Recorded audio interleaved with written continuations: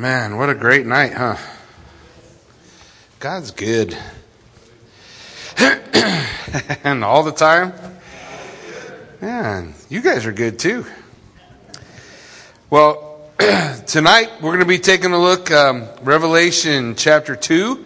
We're going to look at the second of the seven churches, which is a church called Smyrna. Let's take a look together at the scripture, Revelation 2, 8 through 11. And to the angel of the church in Smyrna write, these things says the first and the last, who was dead and came to life. I know your works, tribulation, and poverty, but you are rich. And I know the blasphemy of those who say they are Jews and are not, but are a synagogue of Satan. Do not fear any of those things which you are about to suffer. Indeed, the devil is about to throw some of you into prison that you may be tested, and you will have tribulation 10 days. Be faithful until death, and I will give you the crown of life. He who has an ear, let him hear what the Spirit says to the churches. And he who overcomes shall not be hurt by the second death. Let's pray. Father God, as we come before you, Lord, we just desire to know you more, God, to understand the depths of you. God, your word declares that the only way that we can know the heart of God, the depths of God, is through the Spirit of God. God, I pray that by your Spirit you would anoint this time, gift it and bless it, God. Open our eyes and our hearts, Lord, to both see, receive, open our ears that we might hear. Lord, that you would be glorified in this place and magnified here. Lord, we lift this time to you in Jesus' name. Amen. Well, we come to my personal favorite is the Church of Smyrna. The Church of Smyrna is known as the persecuted church. It can be an example of a period of time in which the church was persecuted. There's just one small problem, right? The church is still persecuted, isn't it?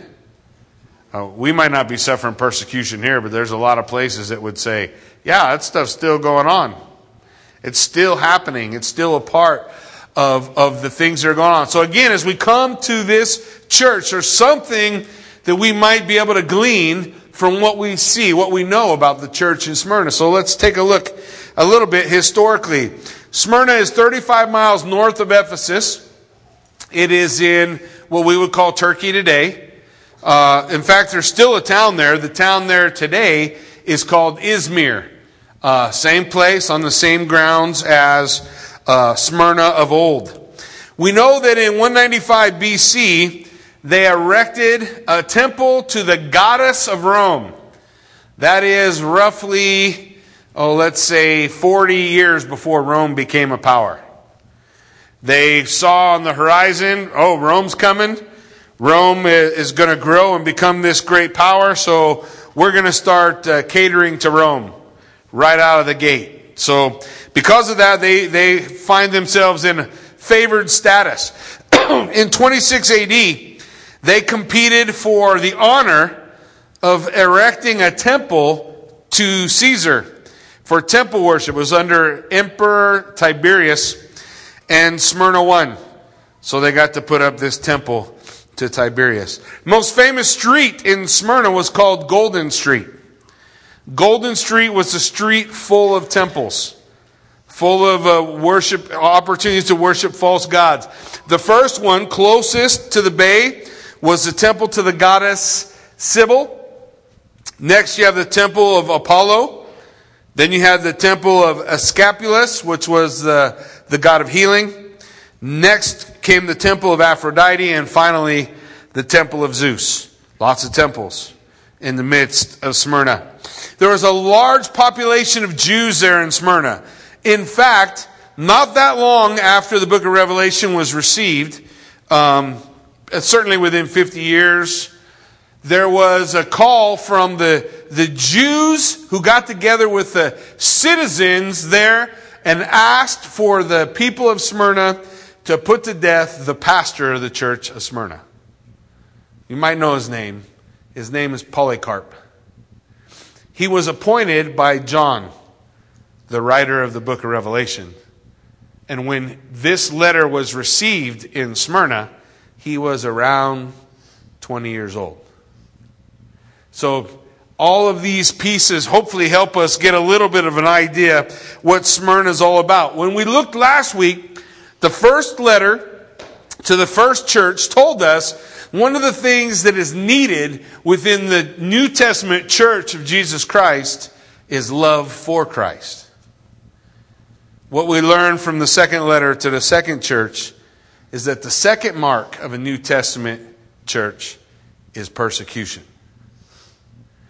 So, let's dive in. In John chapter 15, verse 18, think of these words that Jesus told us. If the world hates you, you know that it hated me before it hated you. So if you were of the world would love its own. Yet because you are not of the world, but I chose you out of the world, therefore the world hates you. Remember the word that I said to you, a servant is not greater than his master. If they persecuted me, they will also persecute you. If they kept my word, they will keep yours also. Jesus told us in John 15 that we would see persecution. In fact, we're going to see Paul write to Timothy and tell him, everyone who desires to live godly in Christ Jesus will what? Suffer persecution. That's a promise that's probably not on your fridge, right? When we look at the circumstances of our life, when we look at, the struggles that we have, when we look at why has life got to be so hard? Well, think back to what Jesus said in John 15. Jesus said in John 15, you're not of this world. If you're of this world, everything be great, cushy, whatever. You'd fall in line. But you've chosen to step out of line with the world and into line with Christ. And Jesus said, the world hates me. So if you come stand over here, I just want you to know, the world's going to hate you too. It shouldn't shock us when we find ourselves going through the fiery trials that can beset us, right? And that is really something that Jesus wants to talk to the church in Smyrna about. There's 4 things we're going to see tonight that hopefully I'll be able to bring out for you. 4 things that we'll see here in verses 8 to 11. And there are 4 things about Jesus Christ. 1, we're going to see who he is. 2, we're going to see what he knows. 3, we're going to see what he commands. And 4th, we're going to see what he promises. So let's take a look at who he is. Verse 8. To the angel of the church of Smyrna write, these things says the first and the last, who was dead and came to life. And remember when John was told to write these things, he said, write the things which you have seen. Chapter 1, the unveiling, right? The pulling apart of the curtain so that we can clearly see who Jesus Christ is. And from chapter 1, in each of the 7 letters to the 7 churches, Jesus is going to refer to some part of his description that is an encouragement to that church. That is an encouragement to that church. So here we see 2 things about who he is. He's the first and the last, which makes Jesus Christ Yahweh. Or another way of saying it is that makes Jesus Christ eternal God. Jesus, who's speaking here? Look in your Bibles. It's red, right? This is the revelation of who? Jesus Christ. The unveiling of Jesus Christ. Jesus Christ is dictating 7 letters to 7 churches, right? And as he's dictating them, he says, I am the first and the last. I'm the first word. I'm the last word. I'm the beginning. I'm the end. All of these are titles of the eternal God. You remember, I've shared with you before. We'll share them again quickly. Isaiah 41:4 says, who has performed and done it, calling the generations from the beginning. I, the Lord, am first, and with the last I am. He lays out for us Isaiah 44:6. Thus says the Lord, the King of Israel, and his Redeemer, the Lord of hosts. I am the first and I am the last. Beside me there is no God. So what do we have here? We have the Lord, the King of Israel, and the Lord, the Redeemer. You have Father and Son laid out for us in Isaiah 44:6, both Redeemer and the King. Isaiah 48:12, listen to me, O Jacob, and Israel my called. I am He. I am the first. I am also the last. Just in case we forget. Revelation 1:8, I am the Alpha and the Omega, the beginning and the end, says the Lord, who is, who was, and who is to come, the Almighty. Again, who's speaking in Revelation chapter 1? It's the unveiling of who? Jesus Christ. Who's speaking? Jesus is speaking. And He calls Himself the Alpha, Omega, beginning and first and last. All titles for the eternal God. Revelation 21:6, just in case you're still arguing with me. And He said to me, it is finished. I am the Alpha and the Omega, the beginning and the end. And I will give the fountain of water of life freely to him who thirsts. Who on earth said, come unto me, all you who are thirsty, and I will give you drink. Who said those words? Jesus. Who said, I will give the water of life to whoever asks? Jesus did. Who is He? Eternal God, first and the last. Finally, Revelation 22:13. This very clearly is Jesus speaking because it says, I, Jesus, just in case that the rest isn't enough for you. I am the Alpha and the Omega, the beginning and the end, the first and the last. First thing He tells Smyrna, I am eternal God. Why is He telling them that? Because they're going through it, guys. I don't know what we think we might suffer, but Smyrna was getting hammered. Smyrna was getting hammered. They would take up 300. I think that one report said up to 1,000 believers killed in one day. One day. This was a place of extreme persecution against the church. And what does God want him to know? God wants him to know, I am eternal God. But that's not all. Then what did He say? Not only am I eternal God, but I am what? I am He who was dead and came to life again.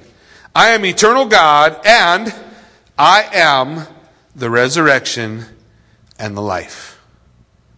Now, isn't that comforting words for people who are being martyred right and left? Think about when Jesus said, I am the resurrection and the life. Mary and Martha saying, Lord, if you had been here, our brother wouldn't have died. And Jesus saying to Mary and Martha, I am the resurrection and life. He who believes in me, though he may die, yet shall he live. He who believes in me shall never die. Martha, do you believe this? She said, yes, Lord, I believe. You are the Christ, the Son of God. Jesus said, look, nobody ever dies in Christ. Dying for us, human beings, we think of dying as the end, the close of the book. It's finished. But dying's not the end in Christ, is it? Because the Bible tells us to be absent from the body is to be present with the Lord. We close our eyes here. We open them before the Redeemer, our Savior, Jesus Christ. He said, I was dead. I'm not telling you to go nowhere I haven't been. Right? Jesus walked that path for us. But just like David would announce in Psalm 23, yea, though I walk through the valley of the shadow of death, I fear no evil, for you are with me. He's been there. He's walked that journey, and He will help us through. John 14:19 says, a little while longer and the world will see me no more. But you will see me. I love this. Because I live, you will live also.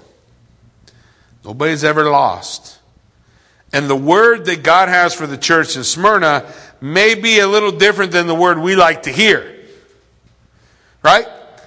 We like to hear, I'll heal you, I'll fix it, I'll make all your problems go away. That's not what God tells Smyrna, is it?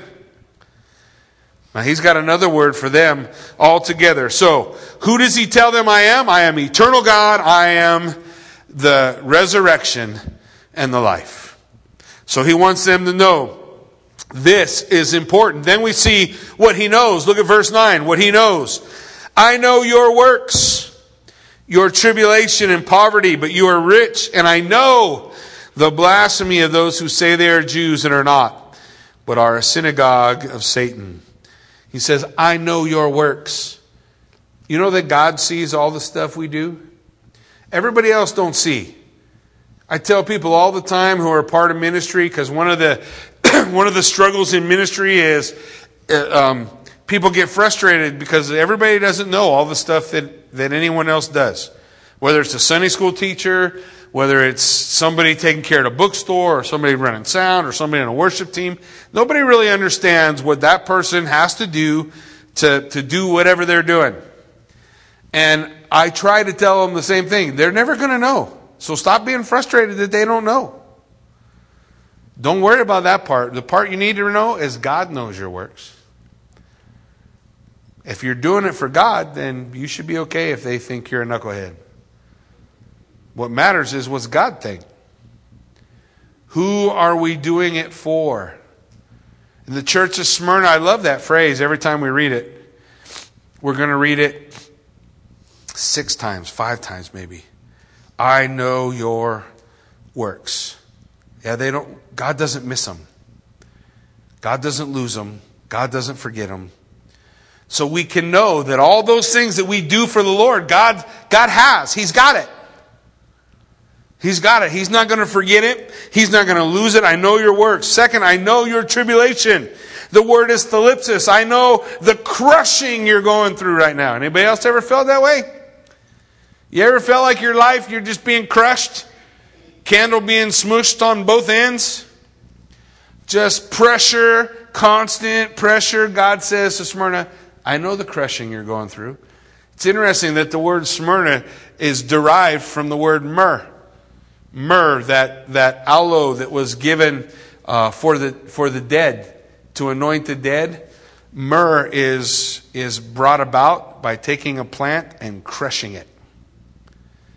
So Smyrna, he says, I know your tribulation. I know the crushing. I know the pressure. I know the hassle that you're going through. Think about what Jesus said when Jesus was talking about this. In Matthew chapter 5, we're looking at the Sermon on the Mount. In Matthew 5:10, he says, blessed are those who are persecuted. Gosh, that's another one we don't have on our fridge, huh? Blessed are those who are persecuted for righteousness' sake, for theirs is the kingdom of heaven. Blessed are you when they revile and persecute you and say all kinds of evil against you falsely for my name's sake. Rejoice and be exceedingly glad, for great is your reward in heaven. For so they persecuted the prophets who were before you. Jesus said, a lot of time what holds us back from being willing to witness or to share our faith is the fact that someone may ridicule us or make fun of us or put us down or we just don't want to have to deal with that stuff. And what the Lord says is, blessed are you when that happens. Because now you're being treated like the prophets of old. Now you're being treated like those who have sided with Christ. For far too long, we want to live somewhere in the middle. And the middle doesn't belong to Jesus, man. The fence belongs to the devil, right? You know that? You try to be on both sides of the fence, that whole plot of ground gets picked up and shoved into hell. Jesus said, choose this day. Choose life. Choose to live. Choose to take that side that says, you know what, I'm not going to be ashamed of the gospel. I'm not going to be ashamed of Jesus Christ. I'm not going to be ashamed to make a stand where other people are going to poke fun or make fun of me, because Jesus right here in Matthew 5 is saying they did that to every prophet that came before him. So he says, rejoice and be exceedingly glad, because that's how they treated the people who were on his side before.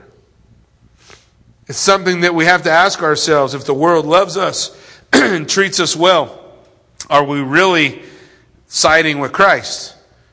Are we really choosing Jesus' side?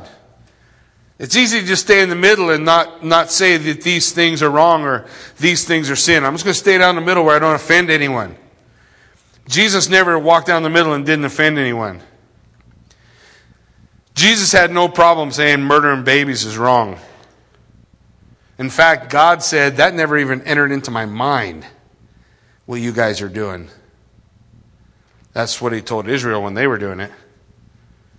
And whatever Israel did, the valley of Hinnom, Gehenna, the name literally means the valley of weeping, which makes sense because of what occurred within the valley of Hinnom. That's where 2 of the kings of Israel sacrificed their children for blessing upon their kingdom.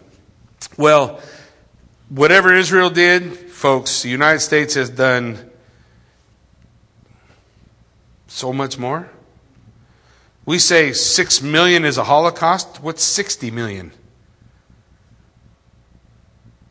Well, I don't know. It's so controversial. It ain't controversial. That's life.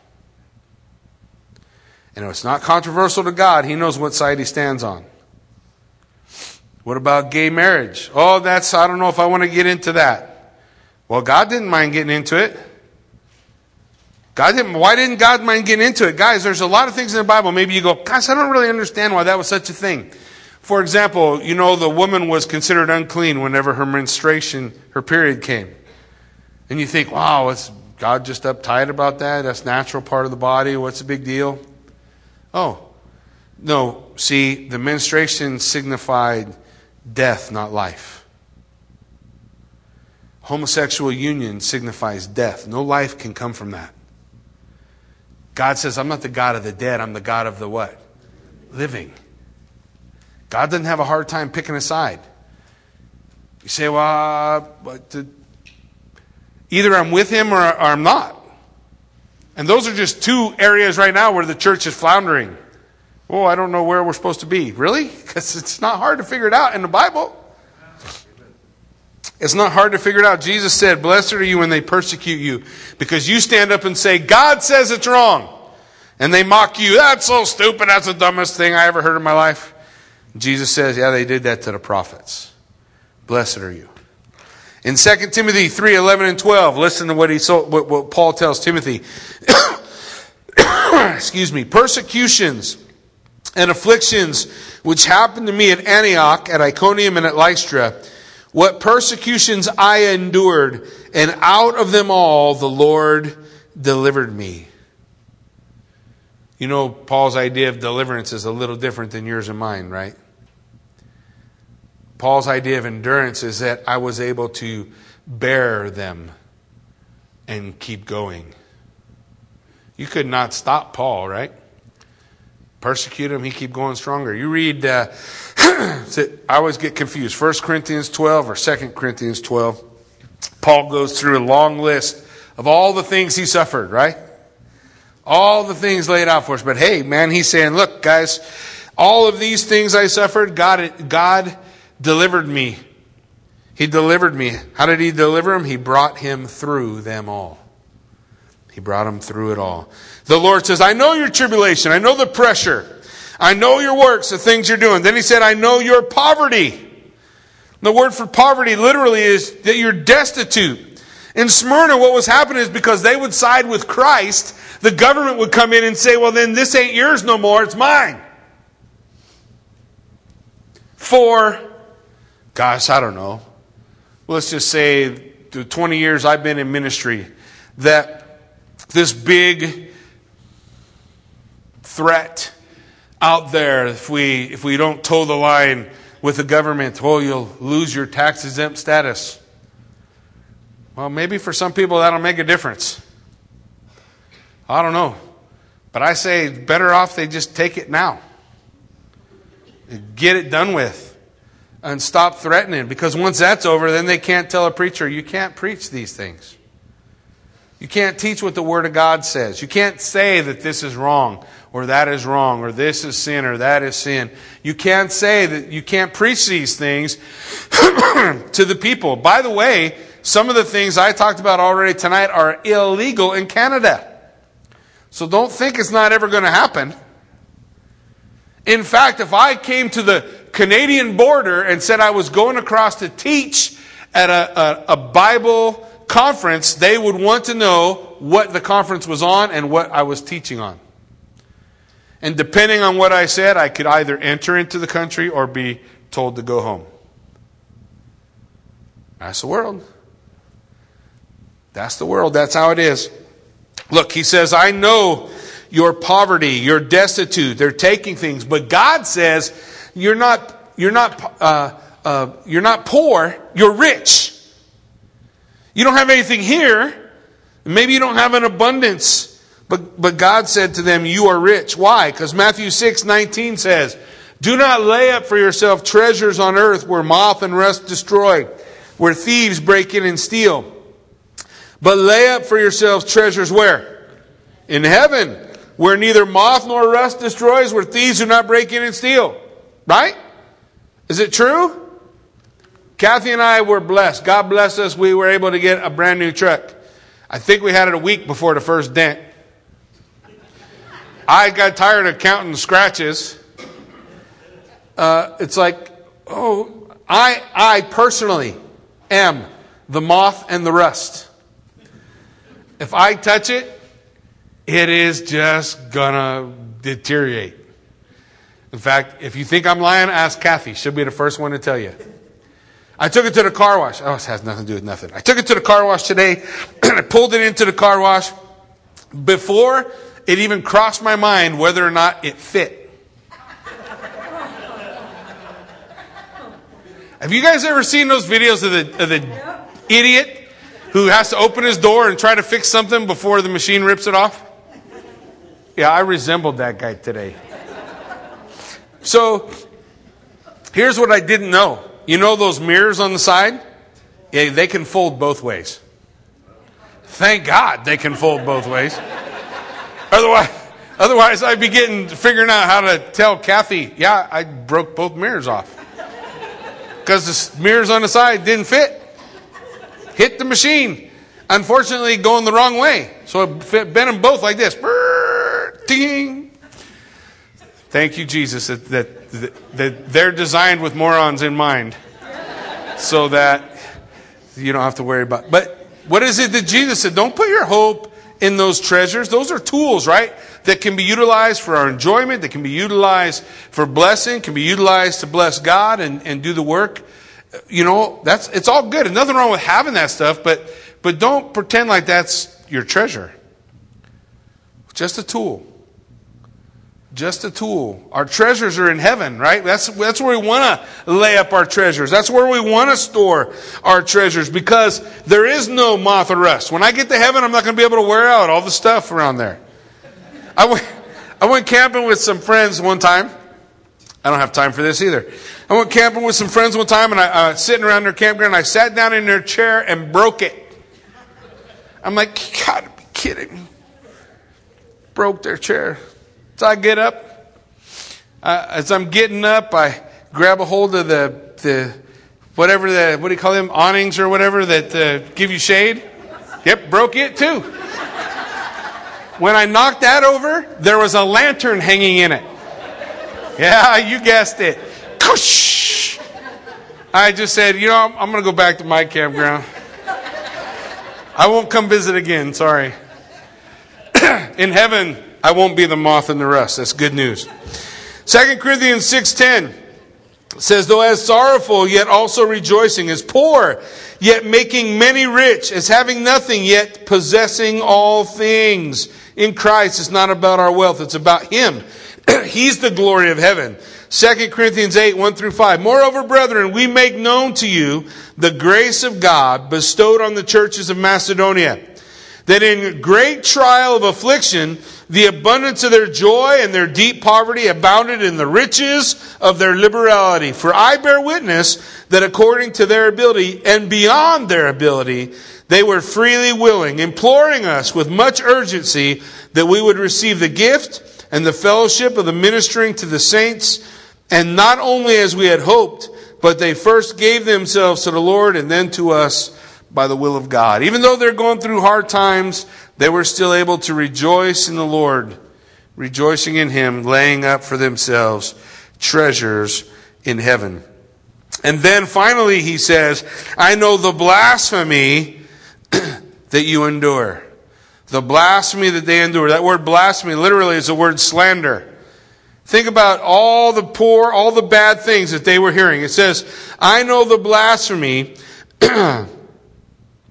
of those who say they are Jews and are not, but are a synagogue of Satan. I know the blasphemy, the slander. Remember I told you the pastor at the church in Smyrna, what happened to him? The Jews got together, form a big mob. They say, we're going to kill the pastor. They killed Polycarp. He was, some say 108 years old. Not a huge threat to Rome. Right? But he was a pretty huge threat spiritually. He was a disciple of John the Beloved, the guy who wrote the Gospel of John and the book of Revelation, 1st, 2nd, 3rd John. He had many disciples and a thriving ministry in Smyrna. And so they thought the best thing to do was to snuff out his light. How did they do that? By making false charges, right? By making false charges against him. I know the blasphemy that you endure. God says, look, I know what people say about you and what they do about you. 1 Peter 2, verse 19 says, for this is commendable if because of conscience toward God one endures grief, suffering wrongfully. For what credit is it if we are beaten for our faults and you take it patiently?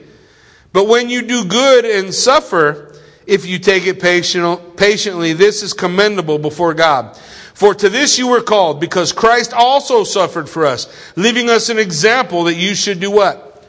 Follow in his steps. Who committed no sin, nor was deceit found in his mouth, who when he was reviled, hated, despised, slandered, did not revile in return. When he suffered, he did not threaten, but committed himself to him who judges righteously. God says to them that, look, they're undergoing it. They're going and they're being attacked and they're being slandered and they're being blasphemed and they're being persecuted. And God says, I know it all. I know all those things that are going on. In fact, for these Jews, he says there are those who call themselves Jews who are not. Listen to what God says about that. In Romans 2:28, it says, for he is not a Jew who is one outwardly, nor is circumcision that which is outward in the flesh, but he is a Jew who is one inwardly, and circumcision is that of the heart. In the spirit, not in the letter, whose praise is not from men, but from God. Basically, God says everyone who calls himself a Jew is not a Jew any more than everyone who calls himself a Christian is a Christian. True? That's absolutely right. It's absolutely right. He said these guys are Jews. They call themselves Jews, but they're not. They're not. It's a false claim. They're not really Jews. And then he gives us the true connection. They are a synagogue of Satan. Right? They're a synagogue of Satan, the persecutor. 1 Peter 5:8 says, be sober, be vigilant, because your adversary, the devil, walks around like a roaring lion, seeking whom he may devour. So resist him, steadfast in the faith, knowing that the same sufferings are experienced by your brotherhood in the world. But may the God of grace, who has called us to his eternal glory by Christ Jesus, what's that next phrase?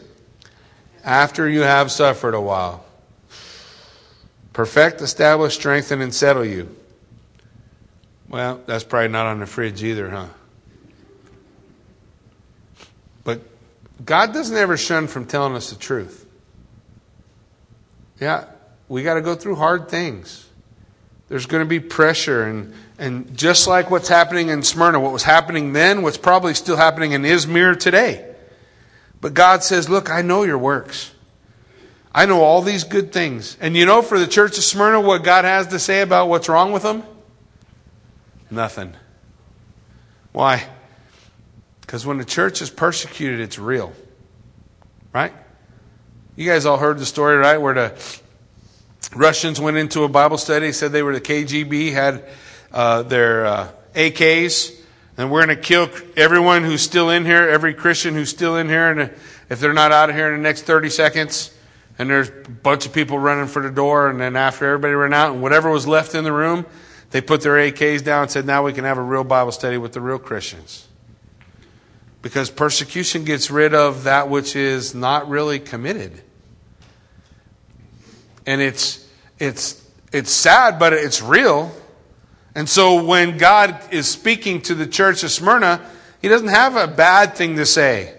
He tells them who He is, eternal God, the resurrection and the life. And He says, I know all the stuff you're going through. I see it. It's not lost on me. I understand all those things. And I see these guys who are against you, these people who call themselves Jews, but they're not really Jews. They're working for Satan, who's a roaring lion, looking for people to devour. I get that they're with him. I know who's on what side. But look what God does command. It's interesting in verse 10. Do not fear any of those things which you are about to suffer. Man, that's a hard word from a father to a son. Do not fear those things you are about to suffer. There's two things He's going to tell them. He's going to tell them not to fear and to be faithful. Do not fear and be faithful. As we look at it, He lays it out for us. He says, do not fear those things which you are about to suffer. Indeed, the devil is about to throw some of you into prison.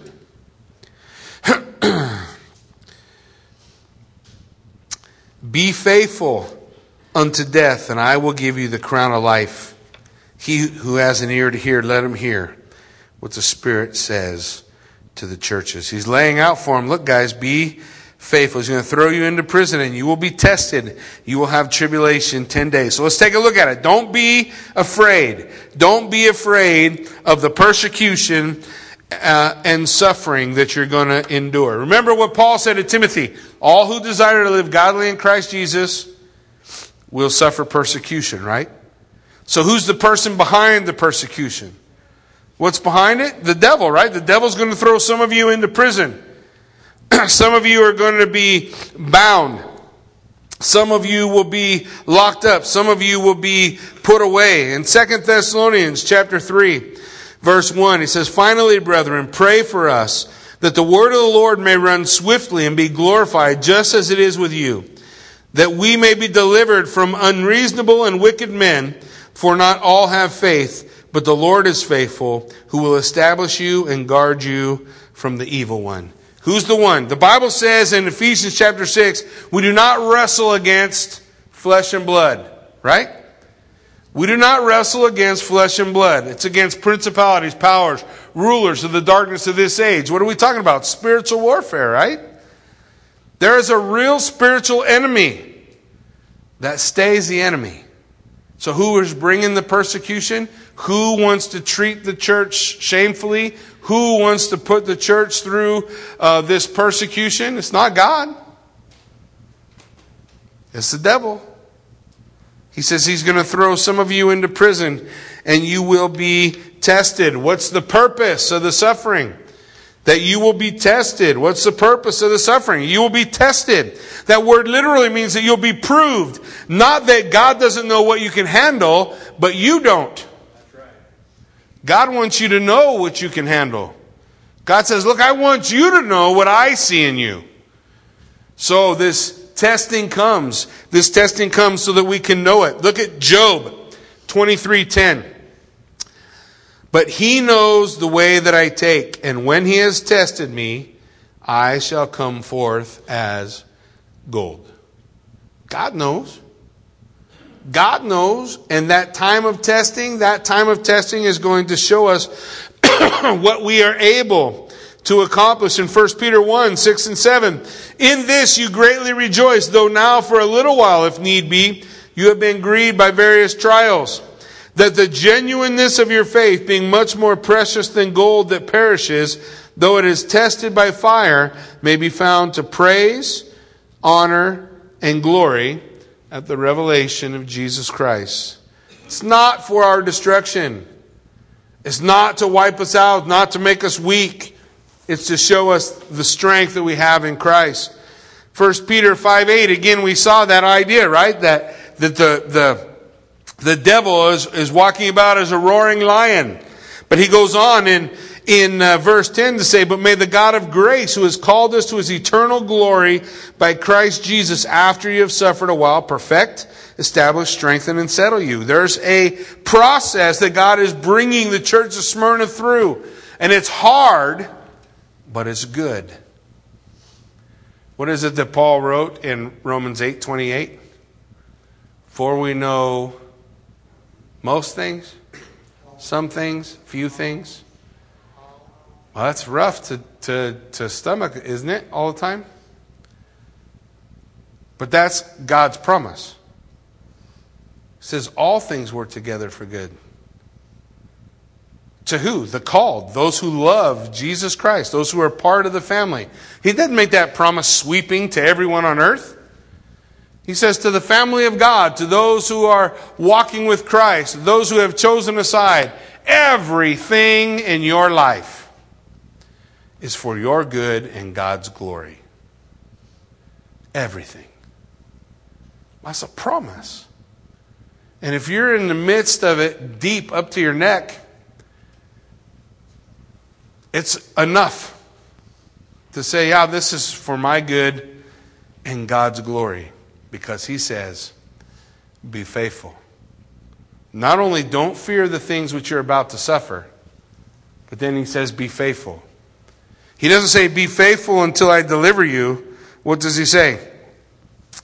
Be faithful till death. Now, hold that in your mind. Hold that in your mind. How long is that suffering supposed to last? Indeed, the devil's going to throw some of you into prison, and you will be tested. How long? 10 days. So what's that 10 days mean? What does that 10 days mean? Is that 10 days? Some people say that 10 days are 10 kings from Rome and the persecution. 10 waves of persecution from Rome. Well, that doesn't make any sense to me because, I'll tell you why, because the first king is Nero, and he's already dead by the time this book is written. So I don't think he's warning about that. It's first one would have been over already.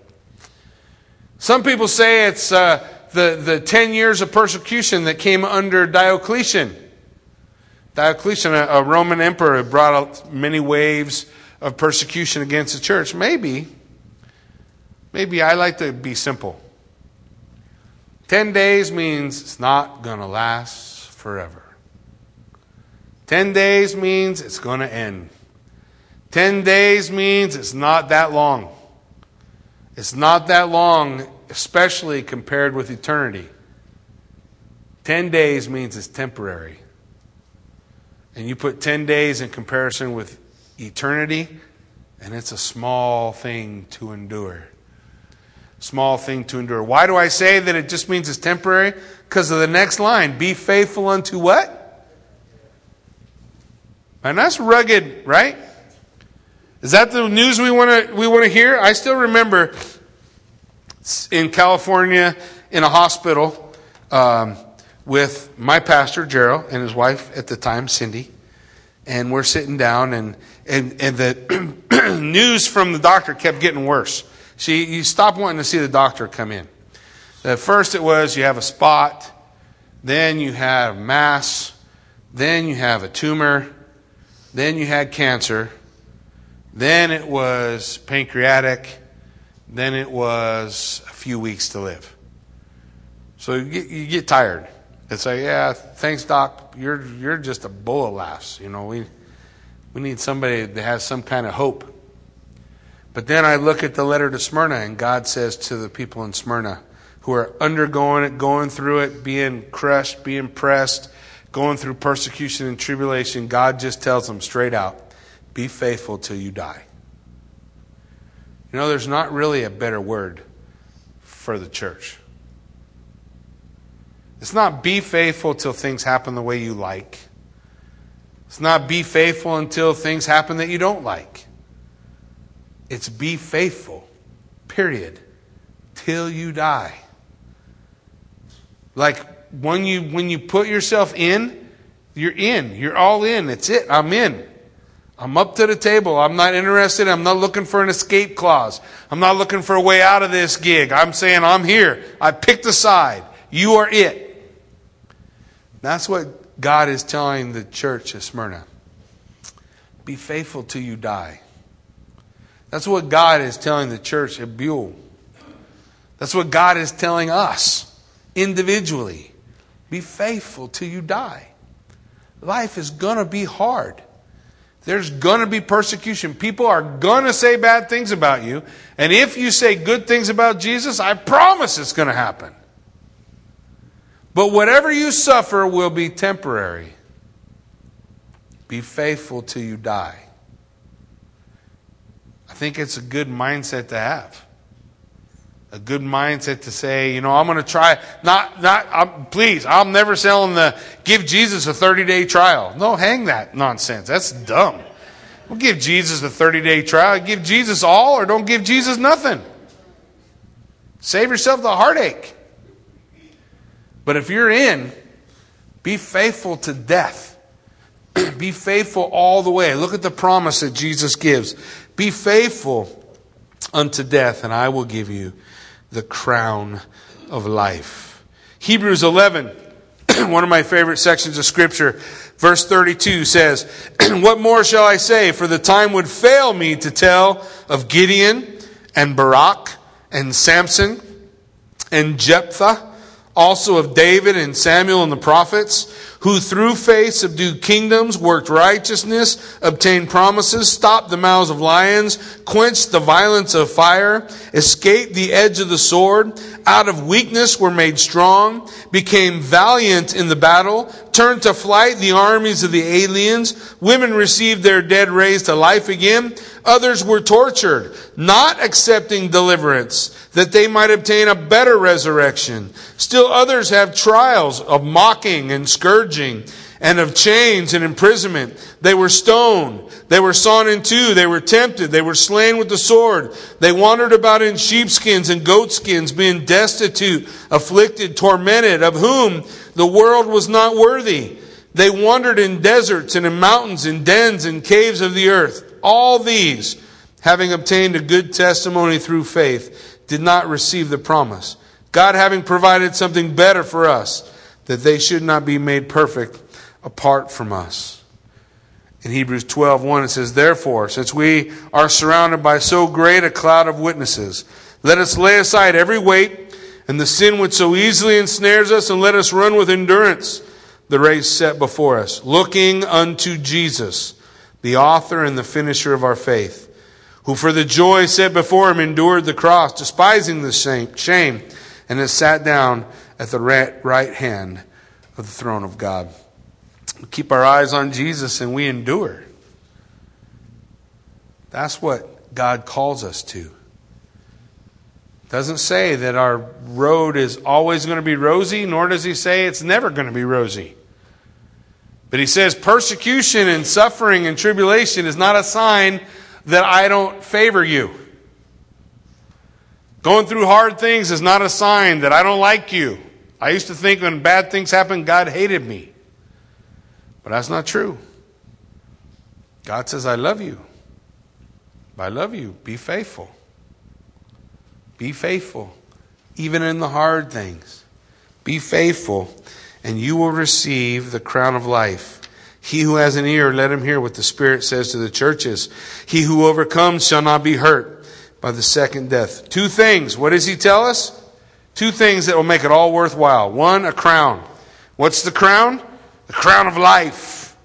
I will give unto you the crown of life. In James 1:12 it says, blessed is a man who endures temptation. For when he has been approved, he will receive the crown of life, which the Lord has promised to those who love him. You love God? Well, that will come out in the pressure cooker. And if you love God, God says, I'll give you the crown of life. That's eternal. Compared to whatever we might suffer here, this is small. Even if our suffering lasts 70, 80 years. It's small compared to eternity. The crown of life to those who love him. And secondarily, he says, the consequence that will never be faced, he who overcomes will not be hurt by the second death. Remember, we talked about that. Who's the overcomer? 1 John tells us, same author, he who overcomes is he who believes that Jesus is the Christ, the Son of the living God, who has faith in him. What's the second death? That's the area that God created for the devil and his angels. Tartarus, hell, the lake of fire. What's the Bible tell us about it? In Revelation 26, blessed and holy is he who has part in the first resurrection. Remember, we talked about that last time. Over such, the second death has no power. But they shall be priests of God and of Christ, and shall reign with him 1,000 years. And then death and Hades were cast into the lake of fire. This is the second death. And anyone's name not found written in the book of life was cast into the lake of fire. He says, be faithful unto death, and you will receive the crown of life, and you don't have to worry about the second death. You don't have to worry about the second death, because you have the crown of life. You don't die twice. Just once. Because Jesus said, I am the resurrection and the life.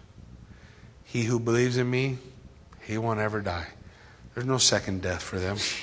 The only real death is second death. First death is just waiting in a waiting room for Judgment Day. Except for the believer. But that first death, absent from the body, present with the Lord, those whose names are written in the Lamb's Book of Life, they don't have to fear the second death. That's everything that God has for them. They have that reward. Look, the church of Smyrna, here's the message. Life is hard, and it's going to get harder. And all this persecution you've been going through, it's going to get worse. And they're going to kill you. They're going to wipe you out. You're not going to get out of prison. You're not going to get released. So God said, be faithful to death and receive the crown of life. Could we say, yeah, I'm in. I'm with it. I'm on your side. That's the question we need to ask ourselves, right? We need to look. Are we truly on the Lord's side? Because there will be a day that it will cost. And when the time comes to pay, are we amongst the group of Russians running out the door to save our life? Or are we amongst those who say, I'm a believer and I'm going to stand for Jesus. Whatever comes, comes. That was the reality of the church in Smyrna. A church for which Jesus had nothing bad to say. Only good. I know your works, your tribulation, the things you're suffering. I got it all. And I got something for you. Be faithful till you see me. That's his word for us tonight. Be faithful to death, and I'll give you the crown of life. Amen? Why don't you stand with me? Let's pray.